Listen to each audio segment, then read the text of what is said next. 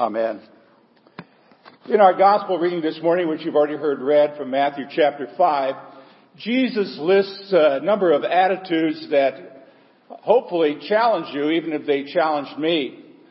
4 of these are rather internal and kind of preparational for a life that he would hope that we would lead. And 4 of them are external and expressional, meaning we would probably show these to other people. So we're going to look at these together this morning and see if we cannot hear the voice of our Lord speaking to our hearts and our minds, and as a result, avoid hiding our happiness. Now in Matthew chapter 5, verses 1 through 16, there are 3 truths about living this abundant and happy life that I want you to notice, and this is the very first one, that God promises true happiness and then some. Jesus began that Sermon on the Mount by saying in some of the first verses, "Blessed are the poor in spirit, blessed are those who mourn, blessed are the meek," and on and on and on. Now the first thing I want to make a comment about is that word blessed, because quite often we try to say that in kind of a stained glass tone and we make it a 2-syllable word. Blessed. Isn't that the way we kind of say it? But actually the way to pronounce it would be blessed, because how many of you got up this morning and say, "My hair is messed because I didn't have time to get dressed"? That doesn't make much sense. But see, in English it is a religious sounding word, but remember that Jesus did not speak English, and Matthew, who wrote this, also did not speak English. And the word that's used here in Matthew is not a religious word at all. In fact, it was part of their everyday normal vocabulary. The word that they would have spoken in Greek was makarios. And makarios is not a word, there's not a word in the English language that you can really translate it to, but blessed is probably comes closer than any other word, which is why we tend to use that. But makarios is also translated in some Bibles as happy. But makarios means much more than happiness. In the Greek, makarios, it conveys the idea of being content, or being fulfilled, or being totally satisfied, or an idea of completion. They also used this word to describe the island of Cyprus. It was actually called Hey Macaria, which sounds pretty much close to that dance some of you probably think of, the Macarena. But the Hey Macaria really means the happy island. And it was called that because Cyprus contained, as you can see, just about everything that you would like that would make you happy. So what Jesus said, "Blessed are the poor in spirit, blessed are those who mourn," and so on, he is saying, here are the ingredients for absolute contentment, absolute fulfillment and happiness in life. He said, you can be happy, you can be content, you can be fulfilled, you can be blessed. Now that's the kind of life that Jesus wants for each and every one of us. And as a follower of Jesus, I'm wondering how many of you started your day by saying, "Wow, isn't life great?" I mean, can it get any better than this? None of you? I don't know, every morning when I wake up, the very first words in my head and out of my mouth are, "This is the day the Lord has made. I will rejoice and be glad in it." I refuse to be a Lutheran who looks like he has been baptized in vinegar at a very young age. I want to be happy because that's what God has in store for me, to be happy, to be blessed, to be fulfilled, to have some joy in my life. So it is a blessed life. So whenever we use that word, keep in mind that it is a powerful word that promises a life of God's goodness. And He promises us way more than happiness. In fact, true happiness often comes in unexpected ways. But Jesus' method of happiness is completely different than what our world today offers or tells us about. In fact, our culture really has it kind of opposite. In fact, I'm going to give you a few of the world's beatitudes today. This is the way they would say it. They would say, "Blessed are the self-made men, for they are masters of their own destinies. Blessed are those who never mourn, for their life will be a bed of roses. Blessed are those who make up their own rules, for they'll answer to no one but themselves. Blessed are the aggressive, for they'll get whatever they want." And we can add even more to that. "Blessed are those who show no mercy, for their enemies will fear them. Blessed are those who compromise their convictions, for they'll never offend anyone. Blessed are those with hearts of stone, for they'll never be hurt. Blessed are those who win the battle, for their enemies will become their slaves. And blessed be those who are recognized for their greatness and elevated to positions of celebrity, for they will be worshipped by many, many people. See, that's our society's prescription for happiness. And Jesus' method is really the exact opposite. That's why they're called the Beatitudes. And we're going to take a closer look at them. We're going to start here with Matthew chapter 5, verse 3.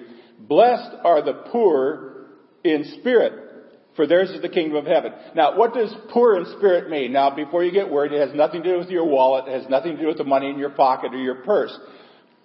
The word poor means the poverty of a beggar on the street. And just like a beggar on the street is completely dependent upon the generosity of other people, we too are to be totally dependent on God. Poor in spirit is that attitude that we are to have when we approach God.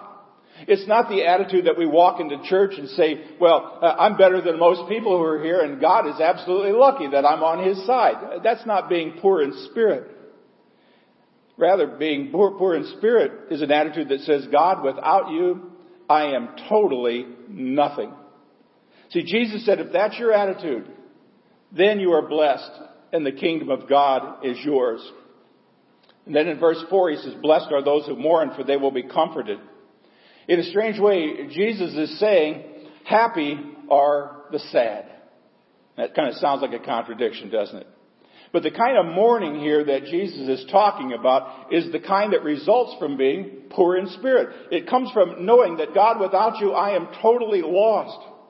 And so people who understand that they are totally helpless without God can not help but feel sorrow over their sinfulness.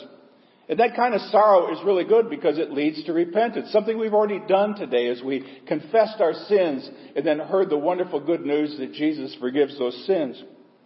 So Jesus said, blessed are those who mourn, because mourning leads to spiritual growth. Suffering and mourning and sorrow can be a blessed event in your life, because when you surrender to Jesus, it leads to joy and it leads to happiness. Then he says in verse 5, blessed are the meek, for they shall inherit the earth. Now, you probably wonder why we have a horse up here, but I'm going to tell you why. The Greek word for meek is the same word that's used to describe a wild horse that has been tamed. Now, does that wild horse still have its strength? Yes, but it is now strength under control. Meekness does not mean weakness. It means power under control. Someone who's meek is strong enough to be gentle, strong enough to be tender, but yet strong enough to be forceful when necessary. But just like that trained horse, the person doesn't do this on his or her own. He does it and is guided by his master. Now, if you read your scriptures, you could read about all kinds of people who had very strong personalities.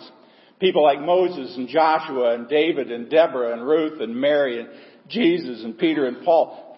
Those characters all had very strong personalities, but their strength was used for God's glory. Why? Because it was under His control. Now, psychologists tell us there are really only three different kinds of people in this world. There are victims, there are victimizers, and there are the meek. Now, the question is, which one of those three are you?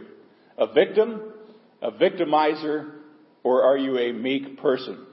Well, I'll tell you, the meek are too strong to become victims, and the meek are too compassionate to become victimizers. Our prayer is that you would be a meek person. See, meek people are the people who tend to be heroes. These are the people who tend to be defenders and protectors. These are the people who stand up for people who are oppressed. They're able to do this because they have surrendered their strength to the Lord, and He uses it for His glory. So Jesus says, blessed are the meek, and He means blessed are those who don't let their power go to their head, but who totally surrender to God, who uses it as He sees fit. Then in verse 6, blessed are those who hunger and thirst for righteousness, for they shall be satisfied.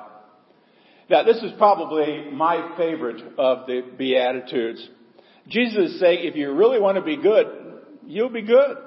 I mean, if you crave holiness, if you crave righteousness, a right standing with God, like a starving man, you are going to be filled. Now again, we go back to the Greek text. The Greek word for hunger refers to the hunger of a starving man. Now, when was the last time you were ever starving? Let me take you back to the days when I was a high school basketball coach in Illinois. And my son, who played basketball for me, I can remember this happening any number of times. I could hear him come in the back door. Door would slam shut. I could hear the refrigerator door open. Boom, close. Then the pantry doors, one at a time. Bang, bang, bang, bang, bang, bang, bang. The hallway pantry, bang, bang, bang, bang, bang. Down the stairs, boom, boom, boom, boom, boom. Down to the freezer, whoop, boom. And he comes up, he says, Dad, there's no food in the house. And I'm starving. Well, when was the last time you absolutely never ever had food in the house? Now, you may have felt like you were starving, but most of you look fairly well fed to me. Now, the Greek word for filled, though, it says the starving man will be filled, and that Greek word really means to be gorged. You're gonna eat like you're at the old country buffet. I mean, you're going to go back for seconds and thirds. And when it comes to righteousness and holiness, God says, the more you want, the more you can have. I'm happy to pour it on. And then in verse 7, blessed are the merciful, for they will receive mercy. Now, do you want to be more than happy? And I would say then be willing to give other people a break from time to time. In other words, cut them some slack. Now, you may be right and they may be wrong, but keep this in mind. When you show mercy to someone else, you heap mercy on yourself. In verse 8, blessed are the pure in heart, for they shall see God. Now, the Greek word here again for pure is katharos. It's from where we get our English word cathartic. It means to cleanse or purge or purify. Now, in Jesus' day, katharos was used in the Greek to describe an army that's been cleansed of all of its cowardly, disgruntled, inefficient soldiers. You know, they are washed out. They are eliminated from that. And so now the army now becomes clean and pure. Now, when Jesus said, blessed are those who are pure in heart, and let's say we're talking about you, we're talking about me, he's not talking about people whose hearts have always been pure. None of you have ever been pure your entire life. It was said of one actress one time, she's as pure as the new driven slush. Well, you'd have to live up north to understand what slush is out, but you Minnesota people know exactly what I'm talking about. We were conceived in sin, we were born in sin, and if you like a big seminary word, concupiscence, we just plain simple are sin. That's who we are. But when it talks about here, it talks about being made pure. Now, how have we been made pure? For many of you, it started right at a baptismal font, much like that, when you were washed and when you were cleaned and you were presented to be the Lord's child. Now, happiness doesn't come from being some sort of a jaded cynic. It comes from having a clean heart. Even David in his psalm after committing adultery and murdering Uriah said, create in me a clean heart, O God, and renew a right spirit within me. In verse 9 he talks about peacemakers, for they will be called the sons of God. Now, this may be a little bit personal, but I'm going to tell you that in every church that I have ever pastored, in every church that I've ever belonged to, in every church I have ever attended or visited, there have been a handful of people who seem to thrive on conflict. They are just unhappy people, and their lot in life in that church seemed to be to make everybody else just as unhappy as they are. Now, don't be thinking about the person sitting next to you right now. I'm not talking about them, but you probably have had that happen. But at the same time, I want to tell you that in every church that I have ever belonged to, attended, been a pastor of or whatever, I have met some people who have an amazing capacity for bringing people together. They know how to nip conflict in the bud, and they can make the worst of enemies into the best of enemies. And as someone has said, so Cinderella, which shoe fits you? Are you that unhappy person who wants to make everybody else unhappy? Or could you possibly jolly up in Jesus and spread a little peace around? If you're a peacemaker, guess what you'll do? You'll dedicate your life to making everything calm instead of stirring things up. And Scripture says what? You will be called sons and daughters of God. See, when you play the part of a peacemaker, you're being just like our Heavenly Father. That's why Solomon could say here in Proverbs 23, it is an honor for a man to keep aloof. In other words, set aside from strife, but every fool will be quarreling. If you want to be happy in the Lord, be a peacemaker. Verses 10 through 12. Blessed are those who are persecuted for righteousness' sake, for theirs is the kingdom of heaven. Blessed are you when others revile you and persecute you and utter all kinds of evil against you falsely on my account. Rejoice and be glad, for your reward is great in heaven, for so they persecuted the prophets who were before you. Now all Jesus is really saying is if you suffer ever for the name of Jesus, guess what? That's pretty good news. You join a pretty fantastic crowd of people who've gone on ahead of you. In the Old Testament, all of the prophets were persecuted because of their stand for God. In the New Testament, all of the apostles were persecuted because they stood up for Jesus. And in fact, it still goes on today. There are still people around this world that are jailed and tortured because of their allegiance to Jesus. They have their heads cut off because they will not deny Jesus. Other people have been mocked or ridiculed, and persecution just happens all over the place. Now, it doesn't happen very often here in America, but I am sure that probably all of you have had at least one instance where maybe people thought a little bit less of you or even spoke unkindly of you because of your stance in saying, yes, I'm a Christian. I've been called a Jesus freak and a whole lot worse in my life. I don't mind. I don't mind standing with those people who stand up for Jesus. You know that song, don't you? Stand up for Jesus, and then onward, Christian soldiers. See, to whatever extent a follower experiences persecution, you can take joy in the fact that other people have gone ahead of you. And they've taken a stand that puts you in a very elite group. And Jesus said, if you want to be more than happy, stay faithful to Him, even when you are mistreated for His name. The third thing I want to say is that true happiness is contagious. Jesus concludes with a few verses I'm going to add on. In verse 13, He said, you are the salt of the earth. Now, in Jesus' day, salt was not used so much to flavor food, but rather to preserve food, to keep it from going bad. And that's the role that people of Jesus have always played in our society. I want you to think about it for a moment. Imagine if all of the hospitals, all of the schools, all of the soup kitchens, all of the homeless shelters, all of the orphanages that were founded in the name of Jesus suddenly ceased operation. Would the world be better or worse? I think it would be a whole lot worse. What if all the people whose lives have been changed through the ministry of the church were suddenly to go back to being what they used to be before they knew Jesus? Things would be a whole lot worse. So when we live the way we are supposed to live, then we are salt. Then we are preservative. Jesus also says you are the light of the world. Now, when we live the way we're supposed to, we lead other people out of darkness and into the light. That's why He can say, in the same way, let your light shine before others so that they may see your good works and give glory to your Father who is in heaven. Now, I don't know what is going to be preached in your churches next week, but they're going to move on in the Gospel of Matthew. And if your pastor preaches about it next week, he may be talking about performing acts of piety in public, but that's not what he's talking about here. What he is saying is this abundant life you've been given ought to be out there for people to help make some changes and help put some light on people who might otherwise be in the darkness. Now, Jesus can make you happy. He doesn't want you to hide that happiness. Now, many of you probably grew up singing that little song, you know, the one where you hold that one little finger. You know that song? This little gospel light of mine. What are you going to do with it? Put it under a bushel? No. This little gospel light of mine, how does it go? I'm going to let it shine. How often are you going to let it? I'm going to let it shine all the time. Now that's exactly what we need to do. Shine our light in this world around us. There's a lot of dark places. We do it by living out the joy-filled life in Jesus. So if you really want to be happy, fulfilled, meaningful, then some, well, God has promised to shower you with blessings. You might want to consider these last things, what happiness really is. I find happiness to be really about three things. One of them is through surrendering yourself to God. One of the churches I've been preaching at lately has read a book called All In. And I didn't even ask you that question. Are you all in for Jesus?